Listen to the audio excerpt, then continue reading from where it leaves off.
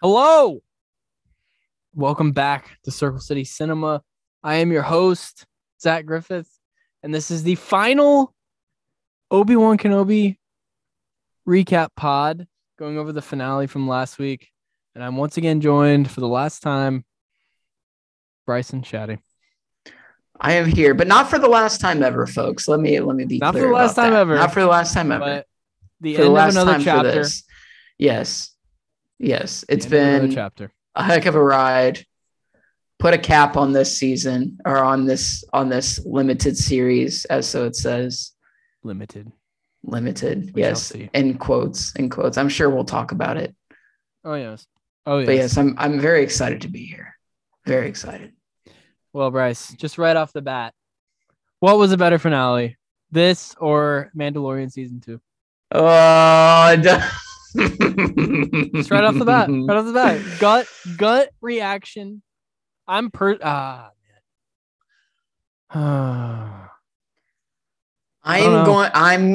gonna go with Mandalorian only because we didn't expect it.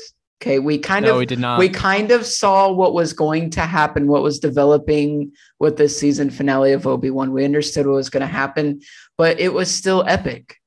So, I mean, but the unexpected always gets me.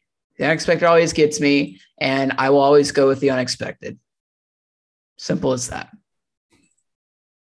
No disrespect to this finale. I want to say this, and I respect your pick, and I have the same pick. It's just so hard because nobody saw that coming. There was no inkling that was going to happen, that magnitude of a character was going to show up. Even when the X-Wing pulled up, you're like, no, they can't do it. He can't be him. Oh, they did. But it was the Grand Master himself. It was him. Oh, yes. I want to say this because of the nostalgia and because of how epic the fight was at the end. Finally, Ewan and Hayden face to face, literally once again. A lot of callbacks, a lot of cameos in this episode. I think that bolstered it almost to the Mando season 2 finale level, but it definitely got there in terms of emotion. If you want to compare the two, absolutely. You know, when Mando takes off his helmet, and then Anakin and Obi-Wan having not their final talk, but close to it, their second to last talk.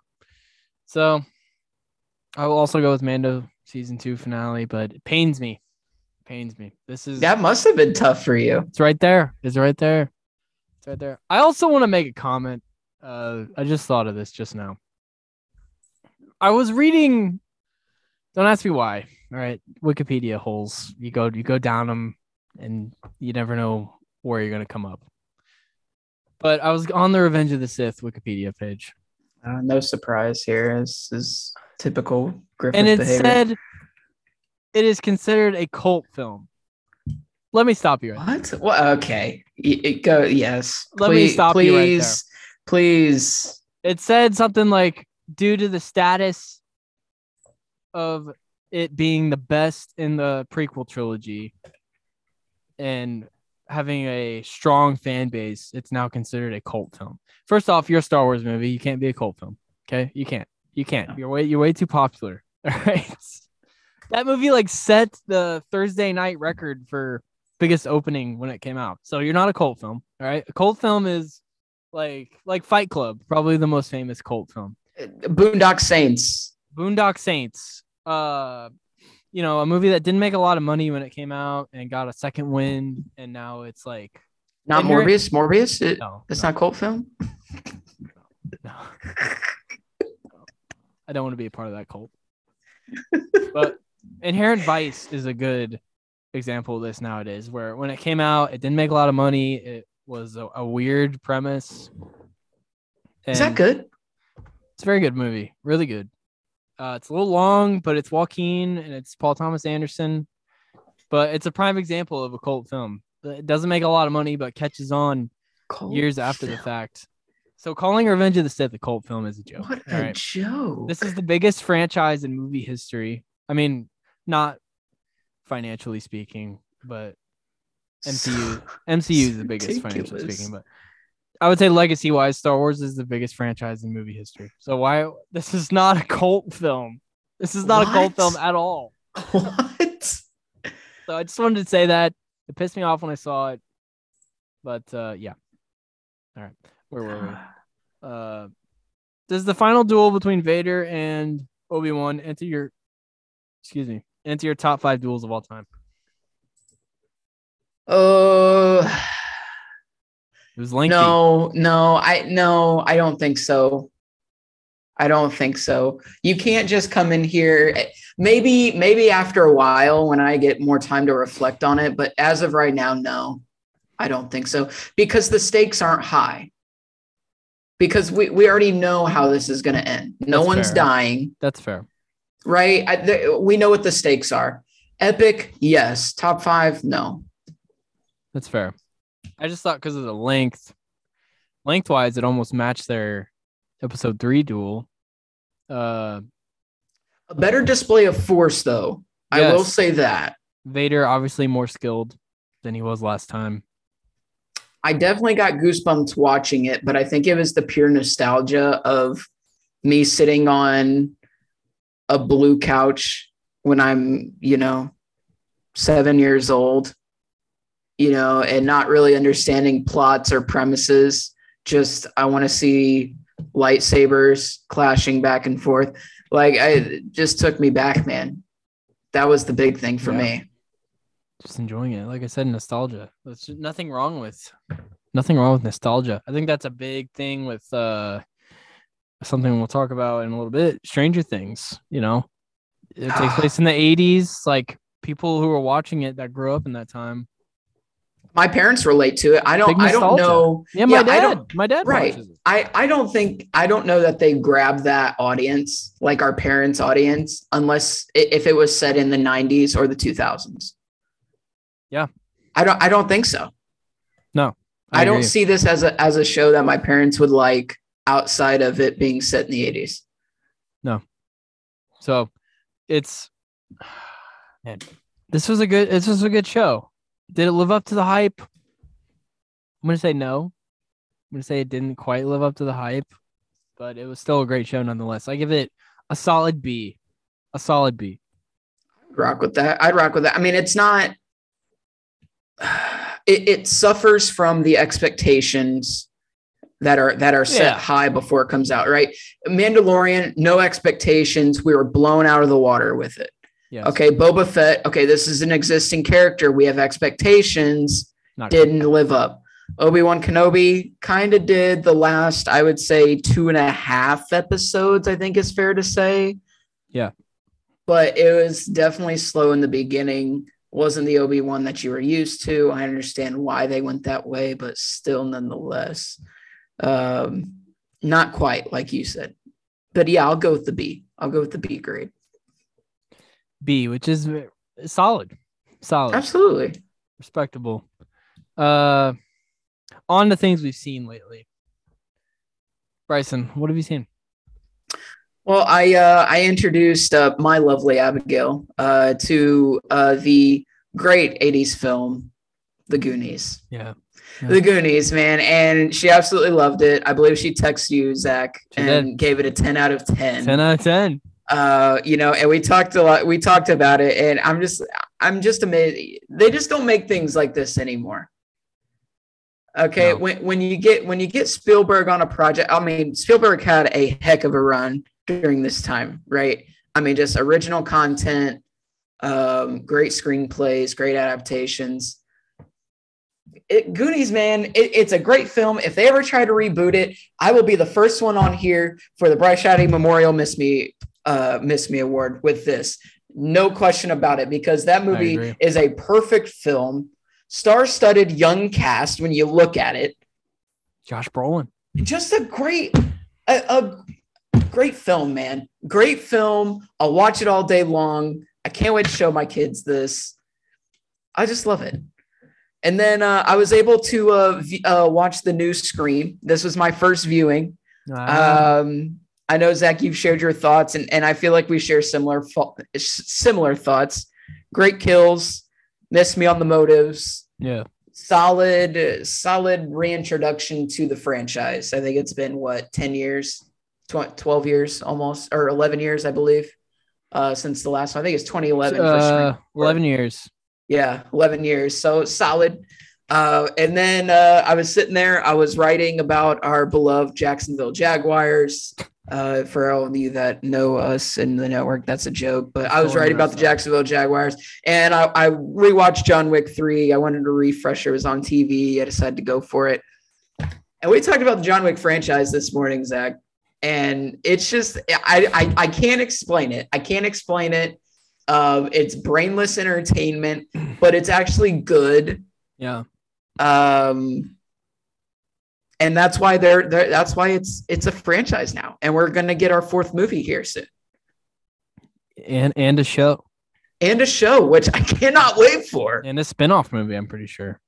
Are we really? I think Ruby Rose's character, I think, was supposed to get a spinoff. Oh, interesting. I didn't like her character, but anyway, that's neither here nor there. But that's kind of what I watched this weekend. 3 solid films. I would watch all of them again. You can't beat quality cinema, guys. You just can't beat it. No. And the thing with John Wick, what I was telling you this morning, was it's amazing they were able to make it into a franchise, because the first movie did not make that much money. Are you going to say cult film? The first one, when it came out, yes, was a cult film, but now that it's franchised, it doesn't really fit the definition anymore. But when it came out, that's probably fair. Yes, it absolutely was. Yes, it was. What I've seen yesterday, I saw Elvis with my dad. Massive Elvis fan, my dad. Fantastic movie. Fantastic. I was very pleased, very happy when I walked out of the theater. Fantastic performance from Austin Butler as Elvis Presley. Absolutely deserves to be nominated for Best Actor at the Oscars.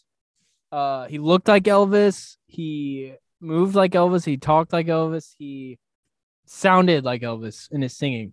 It was an unbelievable performance. And let me tell you, there's people who will have you believe Bohemian Rhapsody is a great biopic and a great movie. No. Elvis blows it out of the water. Bohemian Rhapsody was just one long music video. The Elvis was a story about a man all the way through, from his childhood through when he died. He was only 42 when he died. So a fantastic performance from Austin Butler. Won the race to play Elvis against some pretty big names. I remember Miles Teller being one of the names. Ew. I know you don't like Miles Teller, which is dumb, but okay, it's fine. Who was some other ones? Ansel Elgort, which you can miss me on Elgort. Absolutely miss me. Miss me on Elgort, but he won it. So a fantastic performance from Austin Butler. He played Tex in Once Upon a Time in Hollywood. If you see this movie and think he's familiar. Oh, yeah, that's right. That's why. I need to do a rewatch on that, Zach. Yeah, and I was thinking about it too. It's a great movie. Great movie. I thought about that when I was watching this movie, actually. I was like, man, need to go back. Need to go back and watch. Absolutely. But as for Tom Hanks in this movie, Tom Hanks played Colonel Tom Parker, who was Elvis's agent, manager. Listen. I love Tom Hanks. Tom Hanks is you need to tread very lightly here. Tom Hanks is a national treasure. Okay? He's an American icon. He's one of the 10 greatest American actors who ever lived. Okay? This just wasn't it for him. This just wasn't the role for Tom Hanks. He hasn't had a knockout role since Captain Phillips, which we're going on 10 years ago. Oh my God. We're going on 10 years ago. We're doing Apple TV movies now. We're doing Mr. Rogers biopic. I mean, what? This just wasn't the role. Geppetto's going to rescue his ear. No, Geppetto. No, it's not. Come on, Geppetto. Pinocchio's not gonna not gonna. He'd be better off playing Pinocchio. Honestly, this is just not. This is not it. This was not Tom Hanks's role. And there is another thing you missed me on. We're not even to the miss me yet, but this is another thing you missed me on. Casting people to play elderly characters when the actor themselves is not even close to that age. That does bother you. Tom Parker was 87 when he died. And they have Tom Hanks all caked up in this makeup and prosthetics. He looks dumb. It looks terrible. Like, all I'm thinking is that looks like Tom Hanks in a bunch of makeup with a nose job. Like, it's terrible. It's terrible. Like, we have all these. I was telling this to Bryce, if Christopher Plummer was still alive, he would have been perfect for this role. You know, how about Anthony Hopkins? How about him? I just don't. I love Tom Hanks, like I said. Countless iconic roles. You don't need me to tell you what he's done. Nobody needs to tell you what he's done. But just I wasn't buying it. I wasn't buying it. A really bad accent, really bad. I don't even know what the accent was supposed to be. So, but he was the only part of the movie where I was like, I'm not sure. Really moving movie at times. Really, really moving. Probably the best movie from director Baz Luhrmann. Really the perfect person to direct this movie. It was a colorful, stylish, almost flamboyantly so. And that's if you think about his movies, like The Great Gatsby, flamboyant, very stylish, colorful, just visually colorful. Same thing with Romeo and Juliet. Like a current Romeo and Juliet had a current setting with Shakespearean dialogue, and I think this was his best movie. I think this was Baz Luhrmann's best movie. And I also cannot overstate what an achievement this is to make.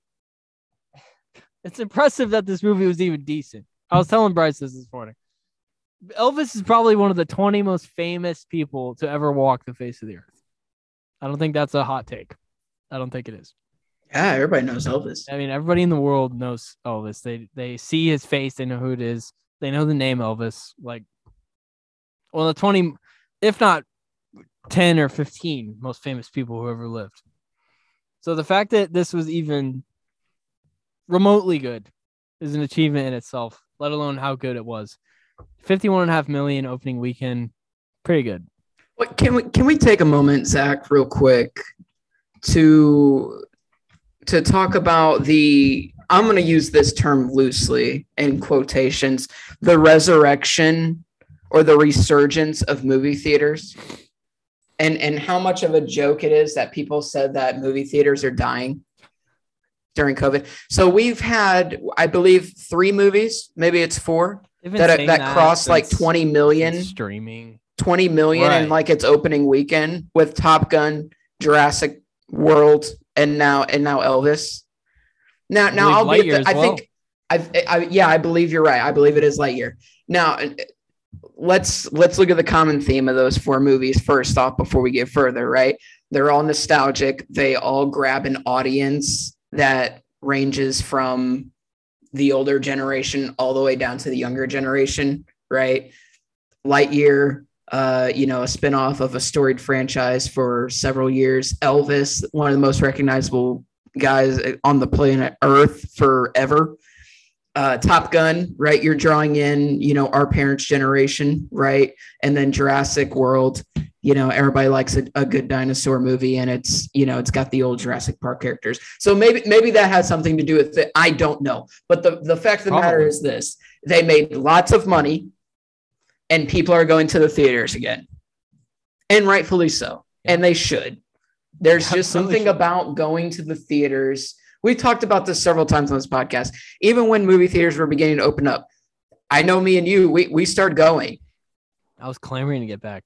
Right. And we went and we watched movies. I mean, I saw Tenet during COVID. I saw the re-release during COVID, the summer of 2020.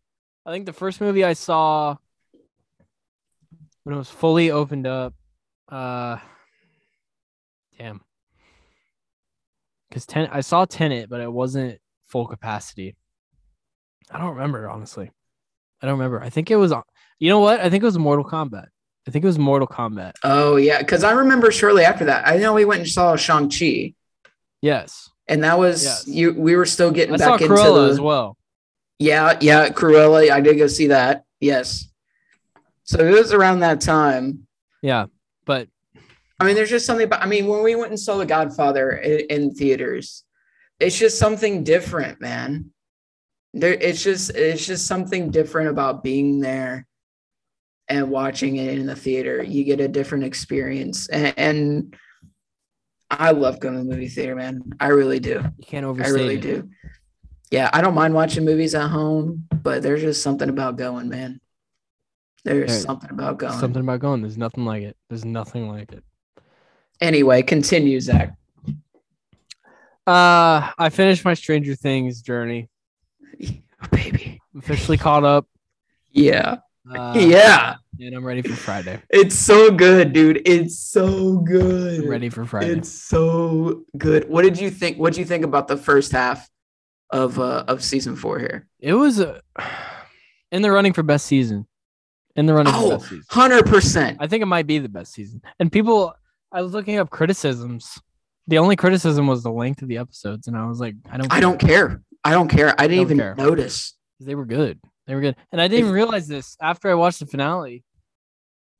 I read a thing and it was like Mike and Will weren't even in the finale. They didn't even show up.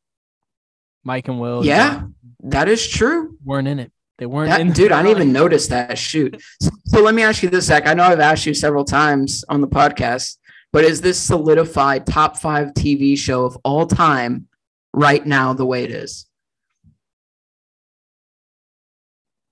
I'd say top 5 drama. Top 5 drama out of shows I've seen. Top 5 drama. I would have it number 4. It's fair. Could you potentially change your mind based on the ending of season 5 when we get it? Oh yeah. I could change my mind, but it's gonna take a lot to get over. It would have to jump the wire for 3rd place.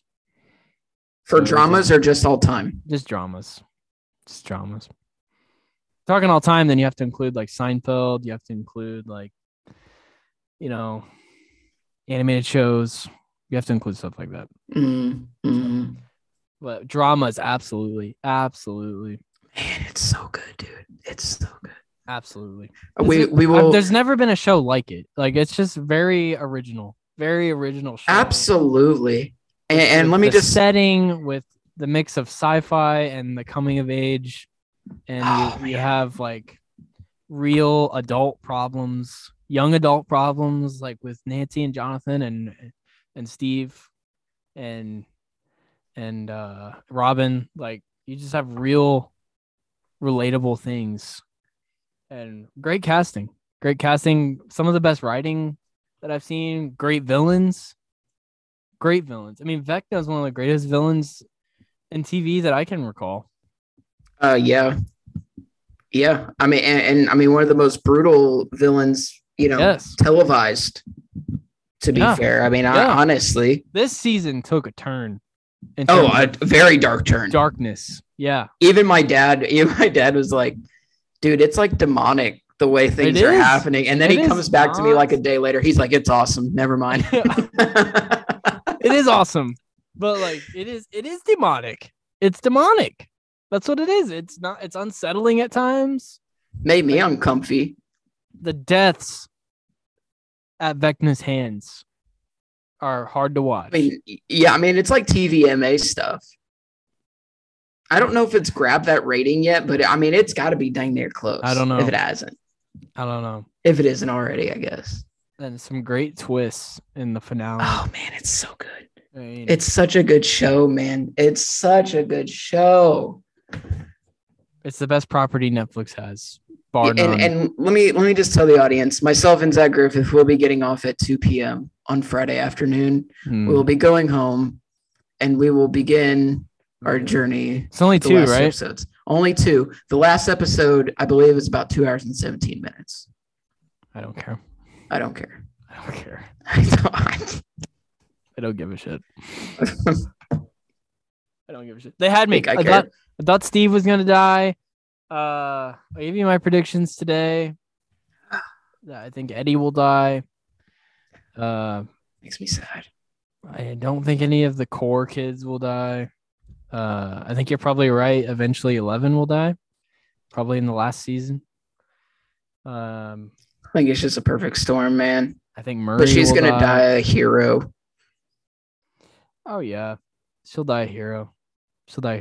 And, I was thinking, because I was listening to our pod from last week, and you said they keep going to the well. The writers do. Yeah. And it's like, Vecna is the biggest bad they have faced so far. I think it's fair to say. Yes. If you look back at season 1, the Demogorgon is like nothing. Yeah, that was like, child's play at this point. I mean, you saw in the prison with Hopper, right? I mean, it's like, oh yeah, been there, done that, bro. Like, oh, we got a lighter. Great. That's all I need. Great. Fantastic. Like, the stakes increase every season. And so the last season, they have to be the highest they've ever been. And it's, I think there's immense pressure, but I think they have a plan. They got to have a plan. Absolutely. I think they've had a plan since day one. I cannot wait. It'll be. I honestly think that. Oh, probably. I mean, you got to. When somebody, like, I feel like Vince Gilligan, when he was mapping out Breaking Bad, he knew how it was going to end from day one. Yeah. So. No, I agree. And I think they know the stakes have to be higher, right? I think season 5 will be the most anticipated project of whatever year it comes out. I don't know if that's been confirmed what year it's coming out, hopefully, but it'll be the most anticipated project probably of the year in some time. Right. I mean, definitely for the year. Yeah. Yeah. Let's see. It'll be the most anticipated streaming premiere. I'm looking to see if they have. I can't even think of something that would rival. Because nothing for Marvel is really like highly anticipated next year. I can't even. I can remember, nothing DC. Can't even think of anything that would rival it. Can't. Yeah, I don't know. I don't know. The final season of a top 5 drama of all time. Yeah, I mean, it's the end of an era. It's the end of an era. Sad. It is sad, man. I was sad when the episode ended. I was like, I want to keep going. I know. You just want to keep going, Like, I hope they don't split it up. I know they're going to split up season 5. That's fine. I wish they wouldn't, but... Smart move. I get it. Yeah. I get it. And then finally, Me and the Lovely Abigail. This movie's on Netflix right now. The Mist. I know Bryce doesn't like it, which... sucks. No, it doesn't suck. It sucks. You're wrong. You need to take your L on this. That's a cult film. No, you need to take your L on this. That's a cult film. I'm not. It's one of the best Stephen King adaptations. They actually changed the ending. The ending, I'm not a fan of the ending, actually. Yeah, because it sucks. It doesn't suck. It's not a bad ending. It's just not a happy ending, which is not, for the casual viewer. Typical Stephen King. They don't like that. I don't like that. So it's an adaptation that I really enjoy. It's based on the 1980 novella. I don't know how to say that word. Novella. I don't know. Sounds good. By Stephen King. Like I said, on Netflix right now. It was in the top 10 yesterday. I don't know if it still is. Directed by Frank Darabont, who is no stranger to Stephen King shit. He directed The Shawshank Redemption, which is one of the 10 greatest films of all time. He directed The Green Mile, which is, nothing to scoff at. And you watch that. He adapted The Walking Dead into a television series. Yeah, probably one of the best shows that you could put that in a top list all time. Yeah, and he took a lot of the actors that were in The Mist and brought them to The Walking Dead. The actress who played Andrea, the actor who played Dale, the actress who played Carol, they were all in this movie. And honestly, it had some Walking Dead vibes with like apocalyptic end of the world themes. One guy takes charge. People have to die because they're a threat. Like, it's Walking Dead vibes for sure. So The Mist, it's good. Don't listen to Bryce. Okay. Good movie. It's a good movie. And moving on to news, Bryce, before we get into the episode. Not as much news as I thought there was going to be. For some reason, I thought we had a boatload of news. We actually don't. We just have a little bit. Dune Part 2 casting update. Austin Butler is the most recent to join the cast, along with Leah Seydoux. Leah Seydoux, of course, the latest Bond girl. She was in No Time to Die, and she was Inspector. Actually had a kid with James Bond. So there you go. Yes. Sure did. Yeah. And then Florence Pugh and Christopher Walken also in the cast. This is going to be a monumental film. I cannot wait for it to come out. Wow, I don't think it has. I don't think it has a release date. Let me see. October 20th of next year. Okay, that's pretty anticipated. October 20th of 2023. So about a year and a half from now. But yeah. And if you haven't seen Dune Part 1, please indulge yourself. It's on HBO. Absolutely. Go enjoy yourself. Yes. The Scream franchise getting a lot of buzz on Twitter today for I don't know why. Really don't know why, but it did. So Bryce, people on Twitter were ranking their Scream movies by the final fight in that movie. We're not going to do that. We're just going to rank our Scream movies from 1 to 5. Yeah. Okay. Bryce, so 5. Get 500% Scream 4. No question about it.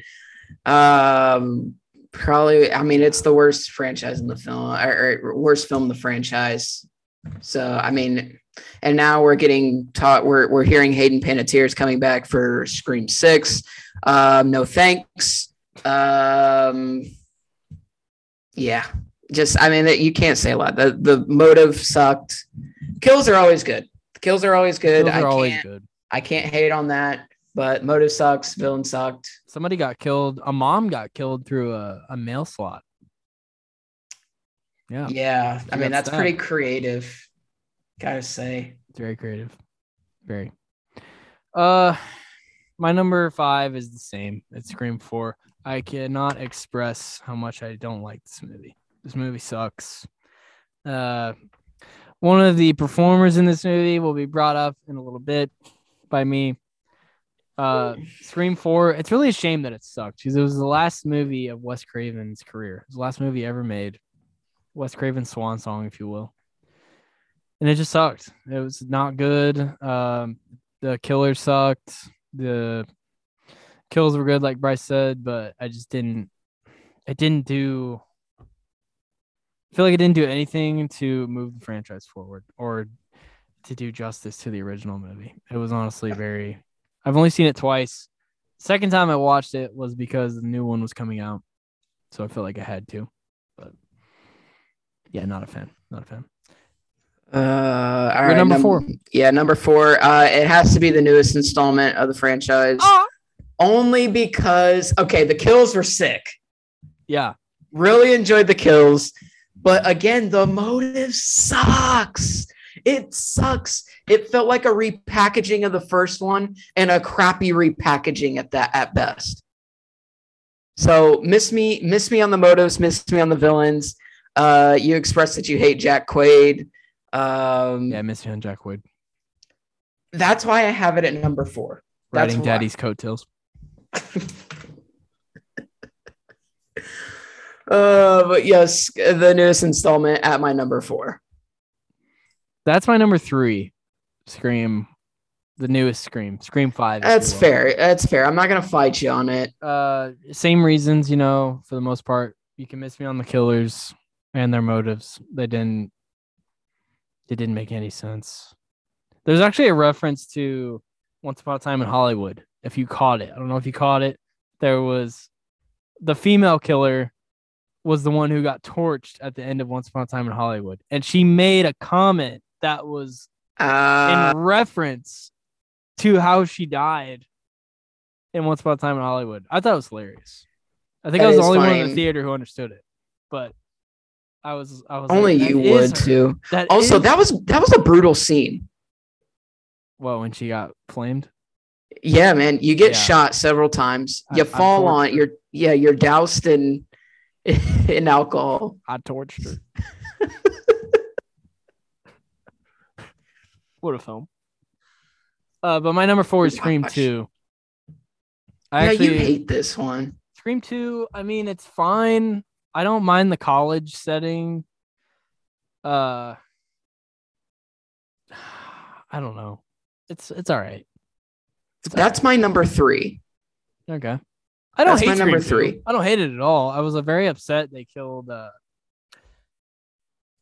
fuck, what's his name? What is his name? Keep going. I'm gonna look him up. Randy, yeah. Very upset they killed Randy. Yeah, dude, Randy was the guy. I did like the homage. I did like the homage in the newest installment to him. Greatly enjoyed that. But yeah, man, tough death, tough death for sure. Then what's your well, I said my number 3, which is the second one for me. What's your number? You said the number 3 is the latest installment, right? So then my number 2 is Scream 3. I think we agree on the last 2 spots here. Scream 3, off location finally. We're out of Woodsboro. That's right. We're on set at Stab 3 in Hollywood. What could go wrong? Well, let me tell you, a lot. Because Sidney Prescott's around. So, I mean, you can only imagine where that goes. A lot of interesting twists and turns in that one. Again, it just keeps you guessing. You have no idea like what's going on until the end. Solid film. I enjoyed that one. I didn't mind it at all. So that's why it's at my number 2. Scream 3 kicks ass. It is my number 2 as well. I love the setting. I love that it's on a movie set.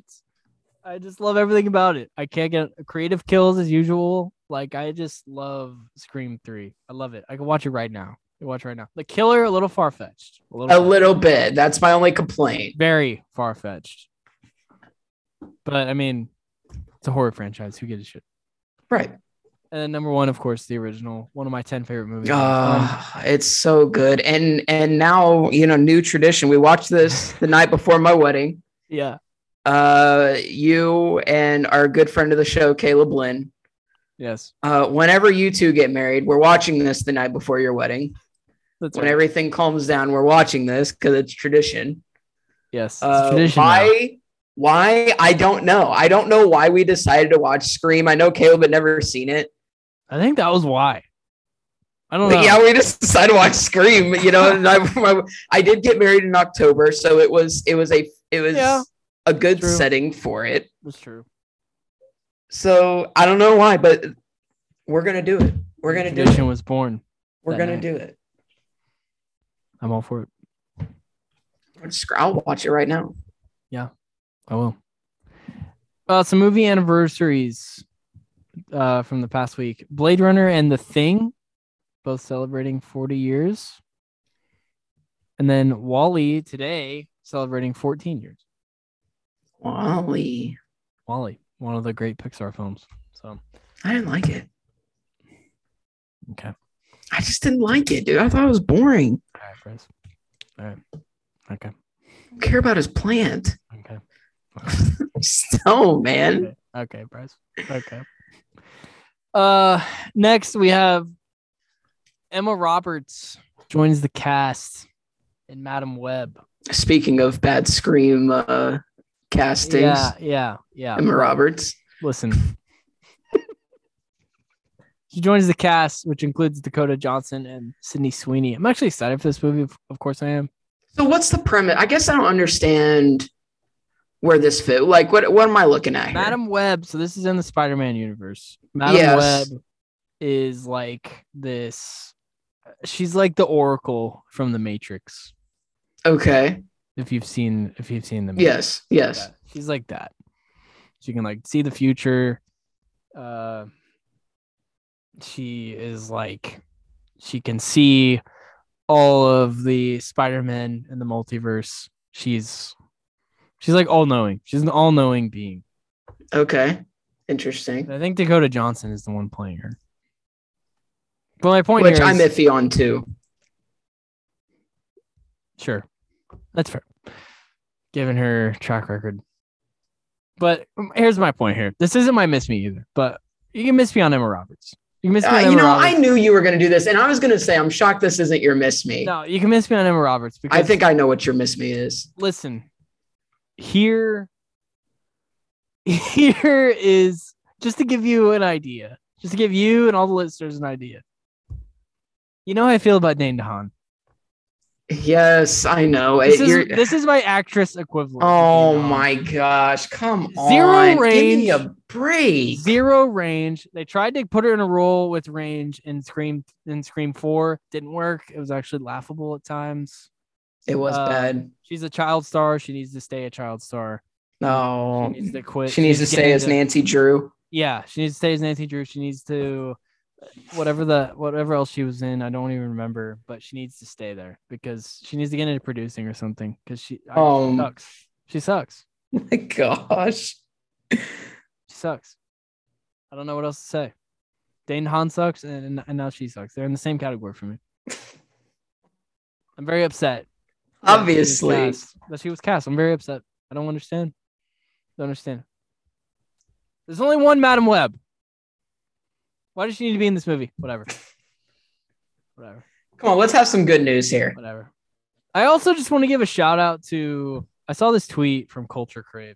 Shout out to the prosthetic designer, Barry Gower.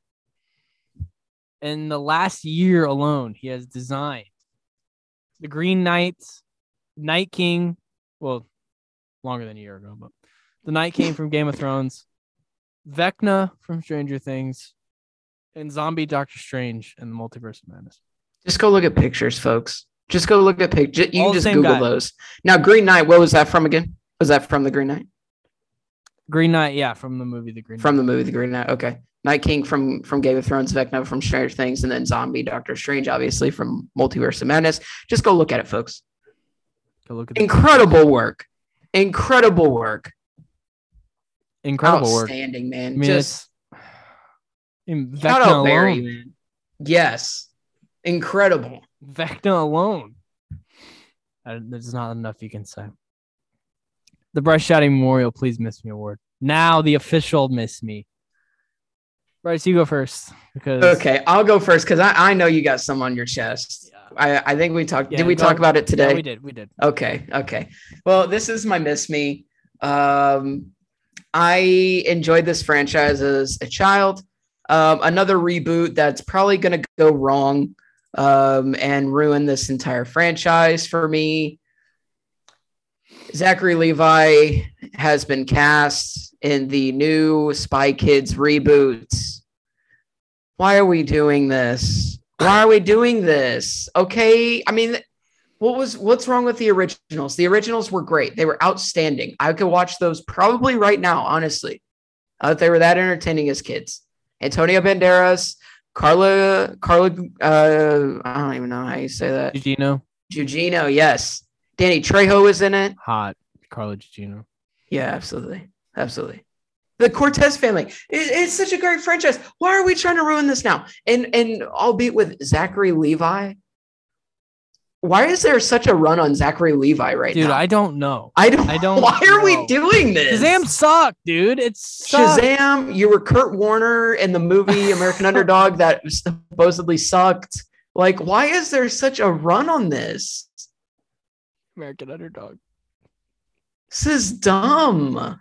Oh, I forgot about American Underdog. So you can miss me on another childhood reboot. Spy Kids, leave it alone, man. It's a movie?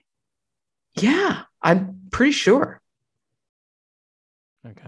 Even if it's a series, you can miss me on that too. Okay. Terrible. That's whatever. We don't need it. All right. You were upset with this today. Yeah, I was legitimately upset. I thought it was bullshit. I thought it was a joke. I mean, my Miss Me award. Disney has offered Johnny Depp, the man who they left to burn, The man who they left to suffer, didn't even wait to see the verdict, left him to die. They've offered him a $301 million deal to return as Jack Sparrow. So basically, as soon as Johnny Depp was slammed with this lawsuit from Amber Heard, and then he filed his, Disney was very quick to kick him to the curb. Very quick. Very quick. The man who they honored as a Disney legend, the man who has made them literally billions upon billions of dollars in a franchise based on a goddamn roller coaster. They left him to burn at the stake. And what does he do? He beats the case. And now they come crawling back. The mouse comes crawling back to Captain Jack. Please, please come back. Please come back and make your millions. This is absolutely pathetic from Disney. This is absolutely pathetic. It's shameful. It's comedic. It's laughable. It's laughable. You left this guy. You left him to burn. You left him to burn. Literally, as soon as shit hit the fan, you didn't even wait to see. You ignored the evidence. You were just like, yeah, we're done. We're done. We're done. And now he has a rousing victory, a convincing, undeniable victory over Amber Heard in courts. And now they offer him $300 million to make to make amends. If I was him, Bryce, I would say double it and you have a deal. Yes, you went into agent mode. Make it $600 million. I would. If I was his agent, to be like, fuck you. You left him to burn. Make it double it. Make it $600 million. Make it $600 million for not standing by him. Then you have a deal. This guy, one of your biggest assets of the past 20 years, no history of this kind of behavior. And then you just leave him out to dry. You just fucking hang him out to dry. Like he was nothing. Like he meant nothing to you. You totally distance yourself. He beats the case. You look like fools. And now here you are knocking at his door, begging him to come back. Miss me on Disney making this last-ditch effort to bring back Jack Sparrow. Miss me. If I was Johnny Depp's agent, I'd be like, double it and you have a deal. Make it $600 million and we're in. Because I would want every dime that I lost from them firing me. You know, Zach, I heard that I'm not joking with you either. Somebody took a picture of a Jack Sparrow lookalike in Disney World today. They brought the character back to make appearances. I heard about this. It's a joke, dude. It's a joke. It is a joke. That they took the character out of the theme park. It was just I can't go into it. I'll have a heart attack.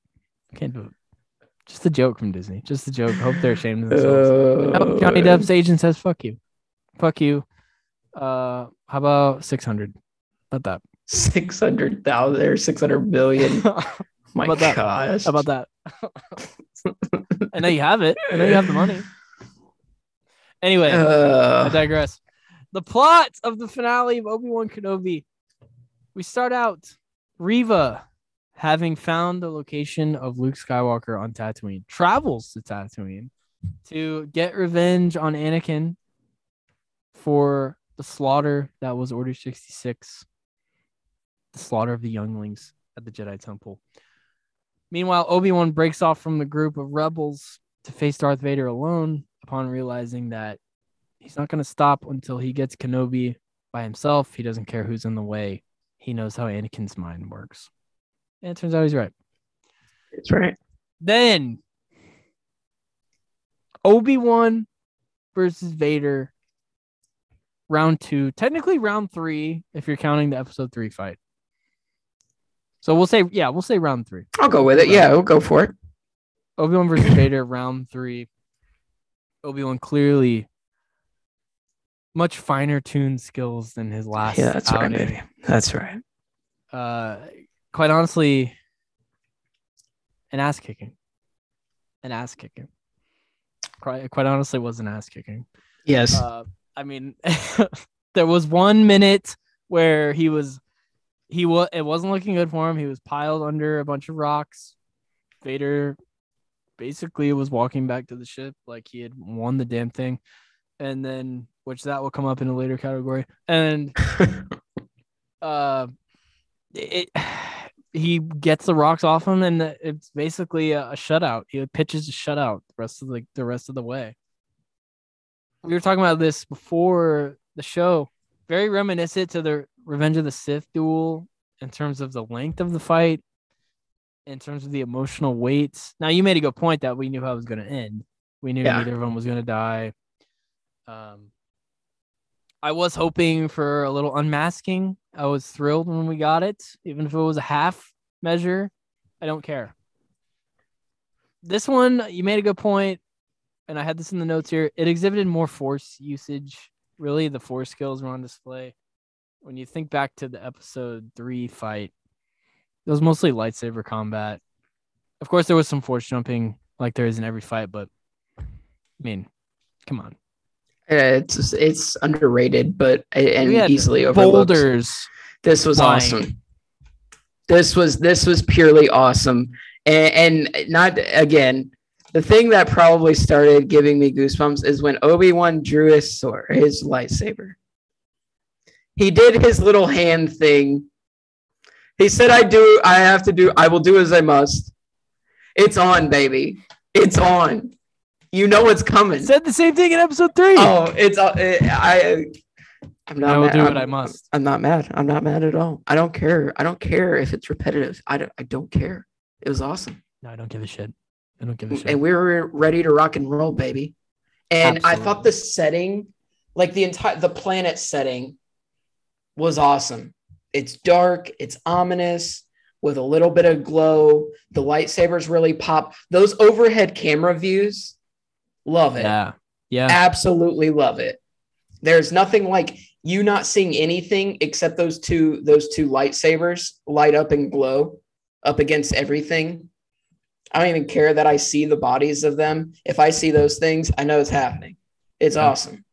Love the cinematography of that entire scene. Obi-Wan gets his butt whooped at the beginning. No surprise, he comes out of it, right? And absolutely demolishes Darth Vader.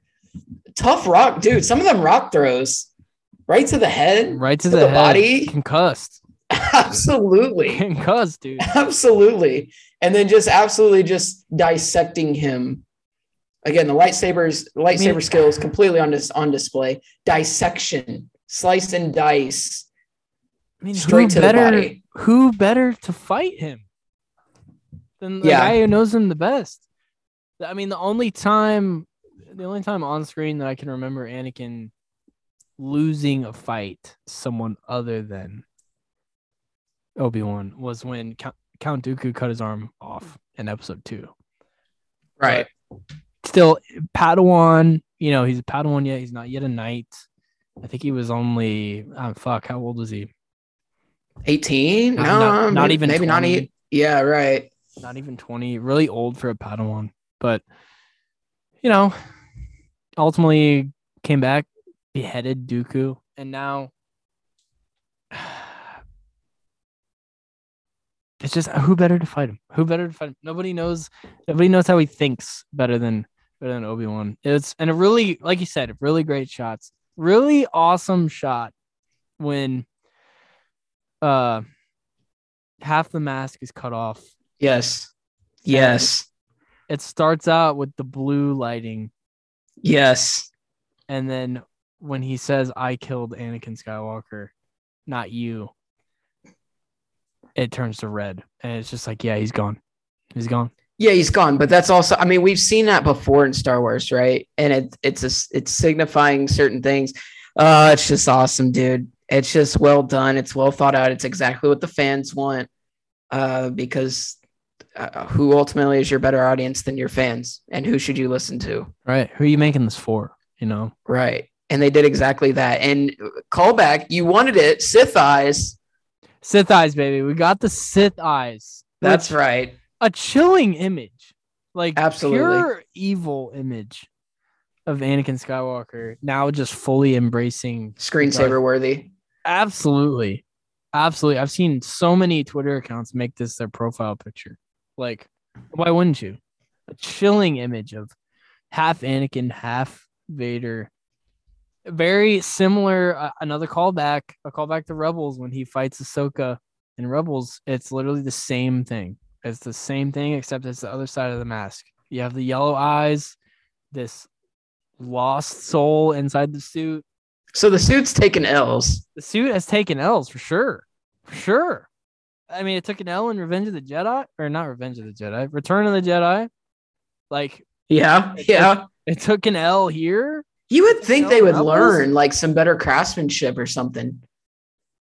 I mean, even Kylo Ren's mask was took an L. It took an L, but it recovered well. Yeah. I mean, you would think they learned. I wonder who made it. I wonder who made the suit. Obviously not the Mandalorians.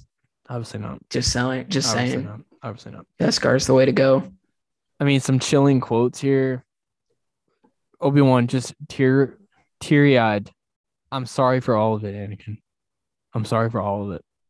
And Anakin saying, it's like a half because the voice modulator, damn it. That freaked me out, man. That freaked me out. I'm not even gonna lie. It made me feel eerie. Voice and Vader's voice combined. So it's like half James Earl Jones, half Christensen. And he's like, I'm not your failure, Obi-Wan. You didn't kill Anakin Skywalker. I did. And then Obi-Wan says, then my friend is truly dead, which is a callback to Luke Skywalker in Return of the Jedi saying, then my father is truly dead, after trying to turn him before they go into the Emperor's throne room. Just fucking brutal. Amazing fan service. Brutal for Obi-Wan as a character. Like, he realizes it. And then the goodbye Darth at the end. Goodbye Darth, which is another callback to when they fight again in A New Hope. When Darth Vader says, when I left you, I was but the learner. Now I am the master. And then Obi-Wan says, only a master of evil, Darth. Like, just amazing callbacks, amazing service to the fans. Like, I just don't. Oh man, it's chilling. I want to watch it. I'm gonna watch it on YouTube tonight. I'm going to, because somebody has made a mashup. Oh yeah, has Star Wars Theory come out? You know, with the. I don't know. I have to look. Our boy Star Wars Theory. He has to have. He's done with the hate. Yeah, he's done with the hate. Good for him, dude. Star Wars Theory takes a lot of shit, and I'm finally glad. I don't know why he takes a lot of shit. Stood up for himself. He's the best Star Wars YouTube channel by far. It's not even close. Yeah, it's not even close. Stood up for himself, said fuck you to the haters, and it's about time. I'm glad he stood up for himself. So it's just some chilling quotes, great callbacks to, the shows and the prequels and the originals. Those are just really, really awesome. Like I said, the sadness in Obi-Wan's eyes, just tearful. The rage in Vader's, like, you feel sad, man. Vader, is he like trying to make Obi-Wan feel better by saying, I'm not your failure, that this was my choice? I don't think so. Maybe I was always this way, like, I don't know. You could read it a lot of ways. And a little fun fact here. The injury to Vader's left forehead is seen in Return of the Jedi when Luke unmasks him on the Death Star. That's right. The very first time we see Darth Vader's face. That's right. So, what'd they say? We're not going to break canon. And they didn't. They didn't break it. That's right. They know. That's right. Reva then arrives at Luke's home on Tatooine, confronted by Owen and Beru. They don't stand a chance, obviously. They put up a great fight. They did. Owen put up a nice fight, and Beru wasn't too bad. But obviously they weren't going to win. She chases Luke into the desert, but has some flashbacks to the Temple Massacre when Anakin killed all the younglings, and she returns Luke to the Lars family. Obi-Wan's there waiting. He congratulates her for overcoming her trauma, which is something Anakin couldn't do, and ultimately led to Anakin's fall. Anakin couldn't get over the fact that he wouldn't be able to save Padme, couldn't get over his mother's death. He couldn't get over not being a Jedi Master. And he also was corrupted by the Emperor. And now here we are. And Reva did something that Vader could not do. Overcame the trauma. How about Mustafar? Yeah. Well, how about Owen's quote though? He is my own. He is my own. Man. Yes. Man. What a quote. Right. That's what a quote from Owen. That was a great quote. Edgerton, despite limited screen time, was very good. Excellent. Very, very good. Very good. Excellent. A more well-known actor now. Not too big to take this role again. No. And give us the fan service that we so desire. So shout out Joel. He was very happy to come back. Yeah, shout out Joel, man. Shout out Joel. Yeah, shout out Joel as Owen Lars. Joel Edgerton. If you want to see good Edgerton again, go watch Warrior. Oh. Yeah, baby. Warrior. Oh, yeah, baby. Warrior. Yeah. What a film. Film. Yeah, baby. There's two movies called The Gift. The one not directed by Sam Raimi is the one Joel Edgerton's in. He plays the creep. Solid movie. That's fitting for him too. Solid movie. He pulled it off. Joel Edgerton, great. Joel Edgerton was also good in The Great Gatsby. Oh, he played Tom in The Great Gatsby. Yeah. Okay.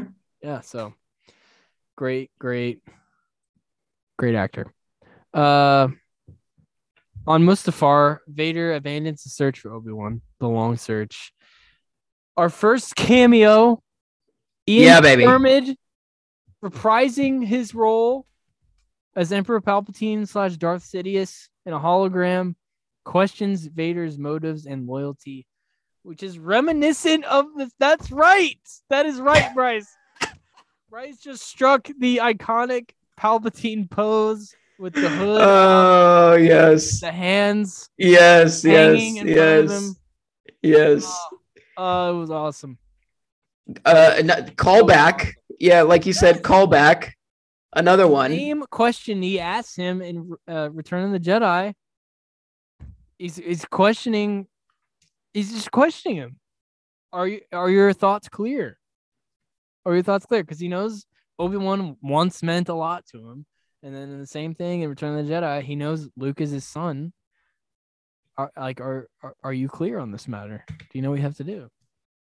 So it also just shows. I can't imagine. And when the original trilogy came out, as a kid, you're like, "Wow, Darth Vader is the face of evil," and then you learn that there's someone above him.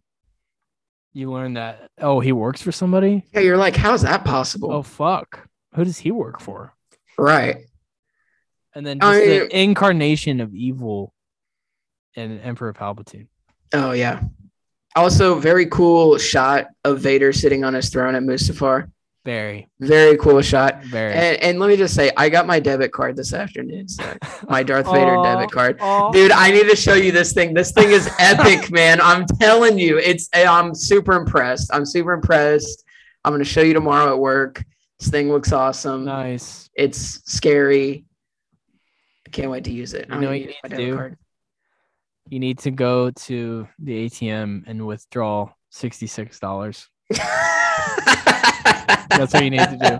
That's what you need to do. I'm going to tell the teller. I'm going to tell that old lady teller at Chase, hey, I'm here to execute order 66 and just hand her my debit card, see what she does. 66. $66. Shout out Ian coming back though. Yeah, Ian. Ian, happy to come back. Absolutely. Checks.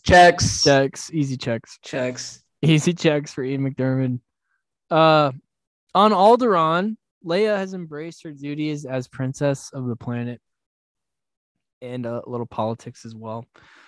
Obi-Wan and Bail share a nice embrace. It was kind of cool. They last time they saw each other, it wasn't they were in the cave from Tatooine. They weren't, they were unsure. So it was kind of cool to see the two friends share a hug. Obi-Wan tells Leia of the qualities she got from both their parents, Anakin and Padme. So that was nice. That was a nice moment. And he was absolutely right. He was spot on. It was it was an excellent moment. Kind of brings, kind of get welling up a little welling up. Oh yeah, absolutely. You're like, oh man. Oh yeah. She only knew. Yeah. Great thing, man. Great thing. A little sad, just you may never see him again wherever, the question marks, obviously the foreshadowing. So I think that was cool. Yeah. Yeah. It's a really, really great moment. And then, great final sequence here. Obi-Wan allows Luke to have a regular childhood. Hello there. We get the hello there. That whole thing was great. With Owen saying, "Hey, you want to meet him?" Obi-Wan extremely happy. Because we know they meet. Right. Because in A New Hope, Luke is like Ben Kenobi, old Ben Kenobi. Like he knows who he is. I kind of welled up there too, man. I'm not gonna lie. Yeah. Dude, I'm getting soft as I get older, bro. Dude, I'm telling you, they reach back into your brain. And dude, they're just like, yeah, I know. This'll get them going. Yeah, well, they did it. And then my prediction comes true. Last week, I booked it on the pod that Liam Neeson would show up. And guess what? He did. Guess who's back? He did. Liam Neeson. Back again. Liam Neeson reprising his role as Qui-Gon Jinn. His first live action appearance.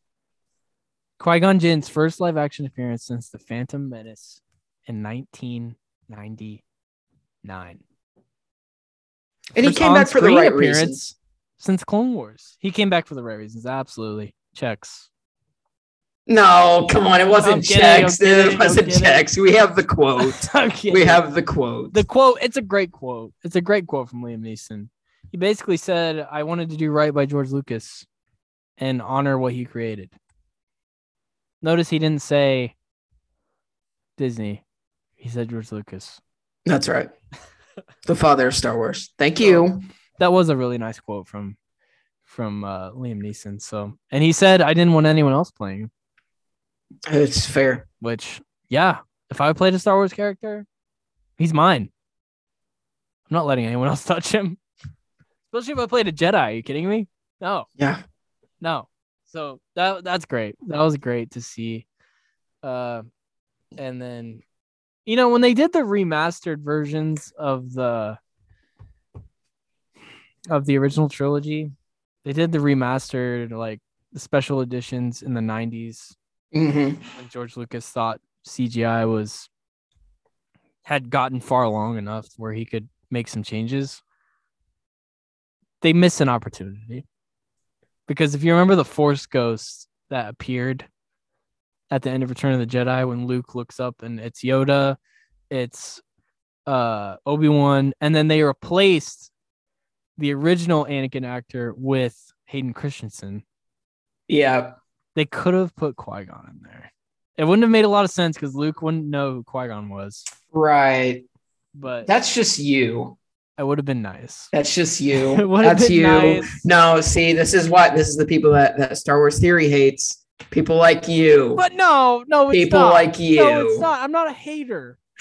I'm not a hater. He hates haters. It's fine. It's fine the way it is. But it's fine. If you're talking about keeping the integrity of the canon, it wouldn't have made sense because Luke, correct, I believe, has no canon idea who Qui-Gon Jinn is everything. So we know this. Would have been nice as all. So that's it for the plot. A couple questions here. Season 2, Bryce. If we got a season 2, here's some ideas for some villains, some possible. Okay. A damaged and reborn General Grievous. I've heard this. Seeking revenge. I've heard this. He exploded. That's why I said reborn. No. You can miss me on that. I get where you're going with that, but come on. This is kind of a reach, isn't it? It's absolutely a reach. I didn't say it wasn't a reach. No, miss me, please. Miss me. Hope you got something better than that. And then, of course, Darth Maul, who has endured since the Clone Wars, since really the Phantom Menace, if you want to get into it. Yeah. The arch enemy of Obi-Wan. I'm not sure if this would break canon with Rebels, since he appears in Rebels, but I don't know. I feel like Ray Park would be willing to come back to play Darth Maul. You know, Sam Witwer's not doing anything. He can voice him. Ray Park's not doing anything either. They both came back for Solo. I don't see why they wouldn't come back again. But yeah, I don't know. The odds of season 2, I'm not buying into the odds. No? What if you got to put a percentage on it? 30%. 30%? 30%. Until I see a verified account come out and say it's been renewed for season 2. I give it a 40% chance because I know that, well, I don't know if you saw this today, Zach, but this project was originally a movie out at 3 movies. Yeah. 3 movies. So I'm wondering if there's enough content there or enough ideas where you could do a season 2. That's why I give it a 40% chance, because I know they didn't have any intentions. But again, the fan service, right? They've been paying attention to a lot of the fans, but at the same time, they have a lot of content for us already. You know, Andor's coming. You know, Mando is on a very successful run. They have Ahsoka's coming out. They have more movies coming out. I don't know. Also, like I said last week, like you're running out of time frames where you're running out of room. Right. Yeah. Yeah. Because he dies in episode 4. He's briefly shown in Rebels. And then, you know, I just don't see it. I don't see it. I think you could do max 3 seasons. I think you get 3 seasons. Probably could. You probably could. It's just, I don't know. It's tough. It is tough. Because Ewan McGregor's a big actor and his schedule is packed. He's not doing anything. The last big thing he did was what? Trainspotting 2? No. Dr. Sleep? No. What was it? Dr. Sleep. He was in Birds of Prey. Okay, come on. Yeah, how'd that do? How'd that do? He's Paddington. Christopher Robin. No, of course, if I was Ewan McGregor, I would drop everything and do this. But let me see the last things that he was in. Let me look at this. Let me see this. But so he's in post-production for quite a few things. He's busy. That's my point. I guess. He's busy. Now, Christensen's not busy. If they wanted to bring him back, he would be very willing to come back. Yeah, that's fair. Very willing and able to come back. That is fair. But I don't know. Season 2, I give a 30% chance. 30% chance of happening. Hope I'm wrong. Hope it's better. But you're right. This was originally envisioned as 3 movies. When they announced these anthology movies, it was Rogue One, which didn't have a title yet. It was Solo. Then it was Boba Fett, which they changed into a show. And then it was Obi-Wan, which they changed into a show.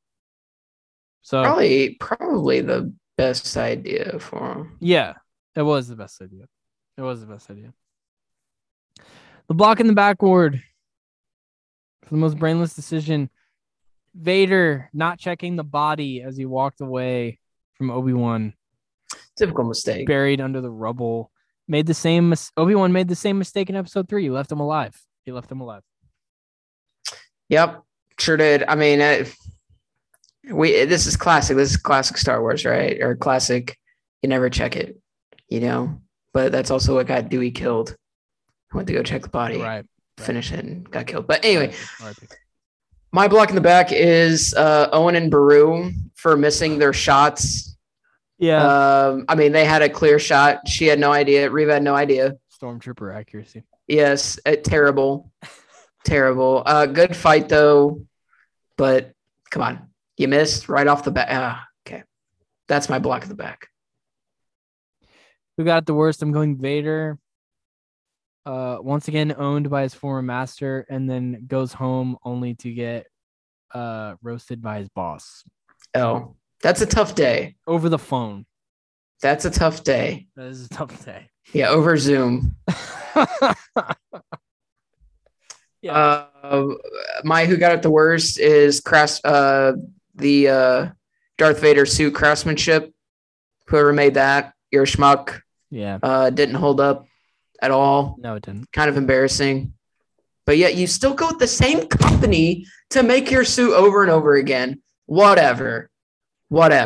You would think an entire galaxy, you look for the best materials. You know, you find some Beskar or something, you know. But no, I guess not. Whatever. Well, it did the same thing again in Rebels. The mask was once again broken. And then I think he had the same suit until he died in episode 6. Because I don't think it suffered any big damage. Are we overrating Darth Vader's lightsaber skills? For him to get his suit dismantled that many times? No. I'll give him a pass on those because those are two very emotional battles. Okay, but that's his problem. That's his former apprentice. But that's always he's always had a problem with emotions. He's never been able to hold his emotions. Hey, listen. When it's that's on you. When it's just some Joe Schmo on the street, you know, like we saw in this series, snap a dude's neck. Snap a dude's neck. Yeah. I'm just saying, when you put emotion in his way, you're probably gonna beat him. He can't close it out. He can't. Not a closer? He's not a closer. No. He's not a closer.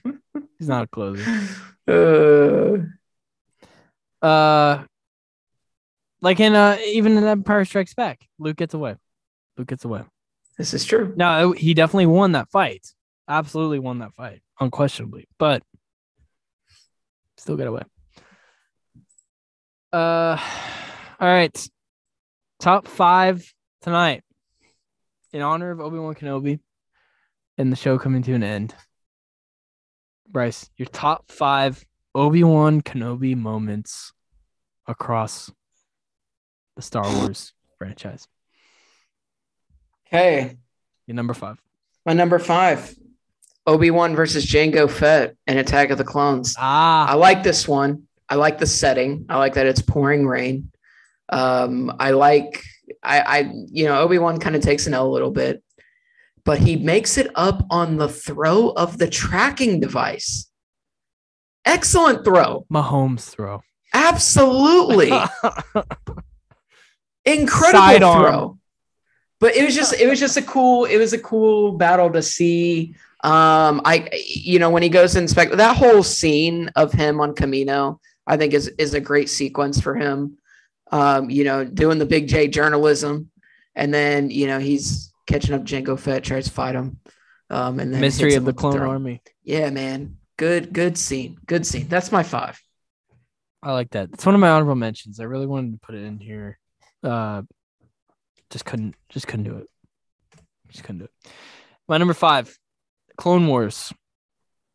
Resisting the urge to kill Maul after Maul kills the Duchess Satine, who, for those who haven't seen the Clone Wars, was the love of Obi-Wan's life, nearly got him to leave the Order. Obi-Wan even says at one point, had you said the word, I would have left the Order. And he's very close to just killing Darth Maul after he's holding Satine's body in his arms, and he's just really close to dealing the death blow, and he didn't. So that was a really powerful moment. That was the moment Maul got his revenge, if you will, on Obi-Wan for cutting off his legs. So they were even after that, I would say. My number 4, defeating General Grievous. I knew this was going to make it for you. lengthy battle. Rousing victory. Of course, led right into Order 66, but still great, memorable battle. What's your number 4? My number 4 is actually Obi-Wan versus Darth Vader in Kenobi. Nice. This makes it for me because, again, I thought it was shot really well. I thought the display of power was excellent. Nostalgic as well, with Obi-Wan's lines, and just the interaction of words. The dialogue in that scene is also very powerful as well. So this makes the list for me for a combination of various reasons. I thought it was well done. Well done. If we're talking lightsaber duels, no, this probably doesn't make it. Well, maybe if we're talking just Obi-Wan, but moments, that's it there. Very powerful. Very, very powerful. My number 3, I'm making an audible right here. I'm wow. A switch on the fly. The quote right before Obi-Wan is killed by Darth Vader. If you strike me down, I shall become more powerful than you can possibly imagine. Which is true. And it ended up playing out. Vader, schmuck. What's your number 3? That's actually my number 3 too. Nice. That's my number 3 too. I think we might agree on the last 3. I don't know. I could be wrong. You surprised me. But yeah, I mean, even just this duel, given the stakes and what was going on at that point in time, and then the quote, of course. Yeah, that's why it's number 3 for me. My number 2. Defeating Anakin on Mustafar. The greatest lightsaber duel ever put to screen. Yes. The most emotional lightsaber duel ever put to screen. One of the greatest action sequences that we've ever seen. Period. Oh my. Oh. Yes. I'm going there. You just. Oh, Zach. Am I wrong? Oh, dude, I don't know about one of the greatest. One of the greatest on-screen fights. Yeah, in the history of movies. Yeah, I'll go with that. I stand by what I said. I can't believe you put that at 2. Then. Yeah, I put it at 2. If what I'm thinking is number 1, I'm gonna be mad at you. We'll see. My number 2 is Obi-Wan versus Maul in The Phantom Menace. Okay. Is that your number 1? It is. Oh my. Here's why. You're going to hear me out. No, this is just a fan thing. This is a fan thing for you. Yes, it is. Absolutely. You're going to hear me out. Fine. Go for it. Fine. No, you just gave that scene high praise and you put it at 2 on your list. What an absolute clown move. No. Defeating Darth Maul in episode 1 is the top moment because think of the resolve it took to finish that fight. You just saw this demon-looking son of a bitch with the most badass lightsaber you've ever seen strike down your master of at least 10 years, kill him right in front of you. Then you have to go in and finish it. Then you cut off his legs thinking you've won, but it kicks off this rivalry that lasts for almost 30 years. If you're talking canon years. The Maul Obi-Wan rivalry. It kicks off that relationship. That's why I have it number 1. Because of the ripple effects. Wow. Well, my number 1 is the Revenge of the Sith scene with Anakin, of course, on Mustafar. Of course, I'm not mad. I can't disagree. I'm just saying. I got you. I'm just saying. You just gave that scene high praise and you put it number 2. It's fair. Just saying. It's a fair complaint. Just saying. I stand by what I said. That's fine. You stand by it. Yeah. It's a good top 5 to round out this series here. Yeah.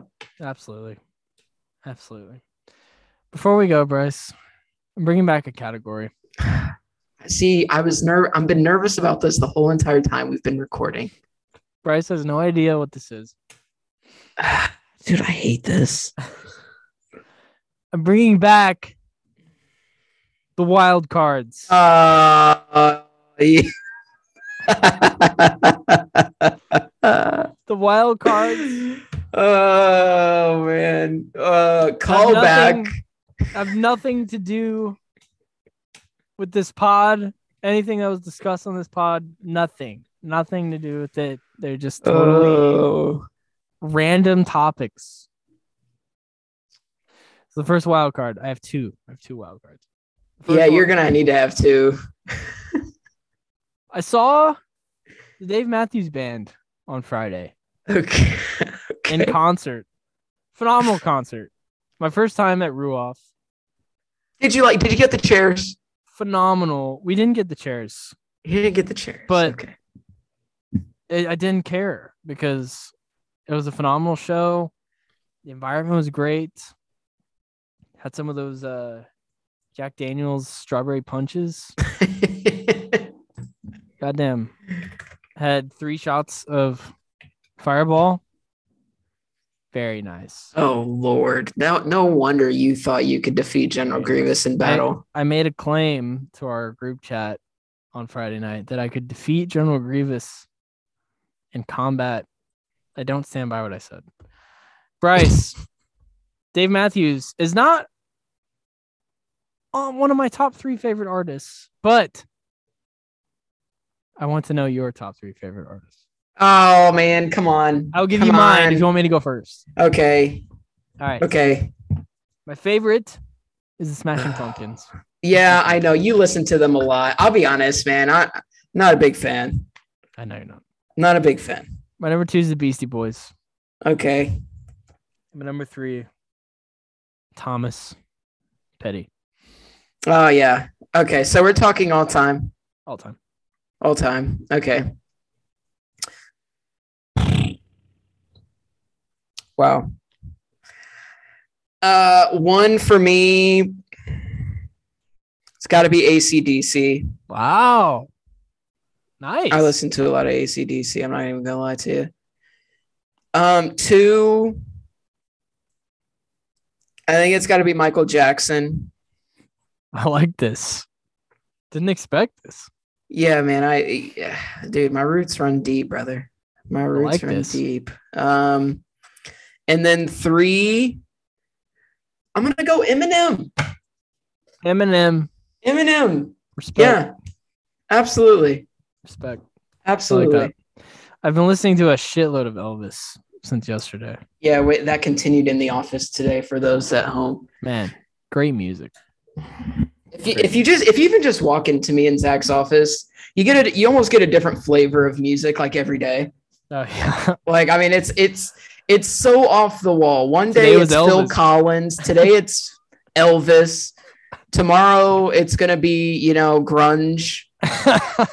And then, be 90s hip hop, and then 80s rock. Yeah. I mean, who knows? You never know. You never know when you walk into the office what you're going to get. We get some country. Little Luke Combs. I'm on my Luke Combs right now. I'm on it. New album out. Little Greta Van Fleet. I mean, you name it, folks. I mean, we got it. Got it. That's right. That's right. So, I mean, hey, is what it is, man.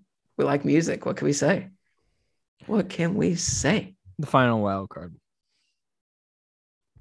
A saga came to an end today in the NBA. The Kyrie Irving situation where Kyrie got a wake-up call. The Nets could not find a sign and trade partner with him other than the Los Angeles Lakers. So nobody wanted him other than the Lakers, who have no assets to offer in a trade. Kyrie forced to re-sign with the Nets today, and then has a tweet where, in typical Kyrie fashion, acting like he's smarter than everyone else. I'm going to find this. It's typical. read it off. I'm going to read this off. This is embarrassing. Normal people keep the world going, but those who dare to be different lead us into tomorrow. I've made my decision to opt in. See you in the fall. Shut up. Shut up. Normal people keep the world going. Of course. You're making $30 million more with Brooklyn than you could with the Lakers. So you're different? That's just typical Kyrie fashion. Acting like he's smarter than everyone else. Acting like he's 3 steps ahead. When in reality, nobody wanted to trade for him other than one of the worst franchises in the NBA who had nothing to offer. Absolutely nothing. And now you're back on a train wreck roster where you can only play half the games because you won't get vaccinated. So here we are. So, Bryce, wake up call for both the Los Angeles Lakers, who have no assets and have no direction, and Kyrie Irving, who nobody, not even the Sacramento Kings, not even the New York Knicks, had interest in trading for you. Bryce, give me your top 3 biggest train wreck franchises in the NBA right now. In the NBA. Okay. Numero uno. The Sacramento Queens. I mean, the Kings. Numero dos. The New York Knickerbockers. Because they're linked to everyone and get absolutely no one. I can't wait for Malcolm Brogdon to don the number 7, the Carmelo Anthony 7 you know who they're getting? In New York. They're getting Brogdon and Terrence Ross. That's right. That's right. That's what they're getting. And then number 3, I think it has to be the Los Angeles Lakers because they literally traded away. They financed their entire future for an asterisk ring. And they're stuck with a Russell Westbrook contract. That's absolutely terrible. The softest star in the NBA. A Disney, an aging LeBron James who is now missing games due to injury the past 2 seasons. Yeah, that's my top 3. God, I can't wait to do NBA pods with you and Caleb. Dude, yeah. Well, hey, we got this Kyrie shit got me riled up. It got me riled up. It did, dude. Like you're lit up, man. It's bullshit. It's the 3rd time we're 3 for 3. Let me tell you guys. Let me give you a little insight to Kyrie bending his teams over and trying to in a stranglehold. It's just so dumb. Let me give you a little insight to Zach Griffith. A day with Zach Griffith. Okay. Things that he just gets fired up about. Okay. People it's never anything important. No. Well, sometimes people that suck at working. Okay. Okay. Kyrie Irving and the Los Angeles Lakers, the franchise scream, and then Johnny Depp and Disney. Those are the 4 things that got Zach Griffith riled up today at work. All while Elvis is playing in the background. So it was a pretty good idea. It was a pretty good day. So yeah, just a typical day. It was a pretty good day. If those are the things I'm complaining typical about. Day. Yeah, absolutely. Yeah, I mean we've seen worse, but there you go. There's our day. I can't wait because we're 3 for 3 now. Kyrie's been on 3 teams, and this is the 3rd time he's asked out. And you go to the Cavs. I sent this in the chat today. I was like, "What was the point of leaving the Cavaliers when if you're just gonna go to if you're just gonna go to LeBron again? What was the point?" Daddy Braun. Homie, nothing without you. Literally the perfect Lakers. The perfect role on the Cavs. He left. Made 3 straight finals, left. And guess what? He left. They made the finals without him the next year. Goes to the Celtics, gets injured in the playoffs. They almost make the finals without him. They get to within a game of the finals. And then they make the finals last season. And then they almost make the finals the bubble season with Kemba replacing Kyrie. And then this season refuses to get vaccinated. Absolutely refuses to get vaccinated, holding the team back, can only play in half the games. And I'll tell you who looks like a dumbass. Kevin Durant. Kevin Durant looks like a dumbass. It doesn't even matter that Kyrie re-signed because your old team just won a title without you. You're the greatest scorer in the game, and they still won without you. But let me and just you put your faith in Kyrie Irving, one of the most disloyal nutcase. I'm just gonna say it, nutcase players in the NBA over one of the most loyal team-oriented stars we've ever had in Steph Curry. It's true. But let me give you this little insight to Lakers fans. Okay, O'Shea Jackson, who was great in this Kenobi series, tie back here, tweeted out today, Kyrie Irving, do it for Kobe, bro. But more important, do it for Kyrie Irving. This is how desperate Laker fans. And you know what? He got crapped on Twitter, and he had to defend himself for bringing Kobe into it. That's embarrassing. They're so desperate for something. Do it for Kobe Bryant. Should not be mentioned in the same breath. Do it for Kobe Bryant. Come to the Lakers for Kobe Bryant because that's what Kobe Bryant would have wanted. Should not be mentioned in the same breath. Such a joke, dude. Although it is ironic that Kobe asked out a couple times. It is ironic. But they should not be mentioned in the same breath. Oh, that's so bad. I mean, we digress from movie. Well, my top 3 dysfunctional franchises. Oh, yes. Number 1's the Kings. They've been locked in there since 2006. Oh, good. We matched there. Number 2, I actually have the Lakers. Okay. Because although they have a better roster than the Knicks, or do they? They do. They do. Yeah, they do. They have stars. They have a better roster than the Knicks. They have no assets. Once LeBron decides to hang it up, once A. Disney asks out once again, they have nothing. They have nothing. They have no trade partners for Russell Westbrook. They have nothing. They have let Julius Randle go. They have let Brandon Ingram go. They have let Lonzo Ball, D'Angelo Russell. Let Brooke Lopez go for nothing. Brooke Lopez. Season before LeBron came. Yeah, D'Angelo Russell, Jordan Clarkson, all gone. All Kuzma. Gone. Kuzma gone. So,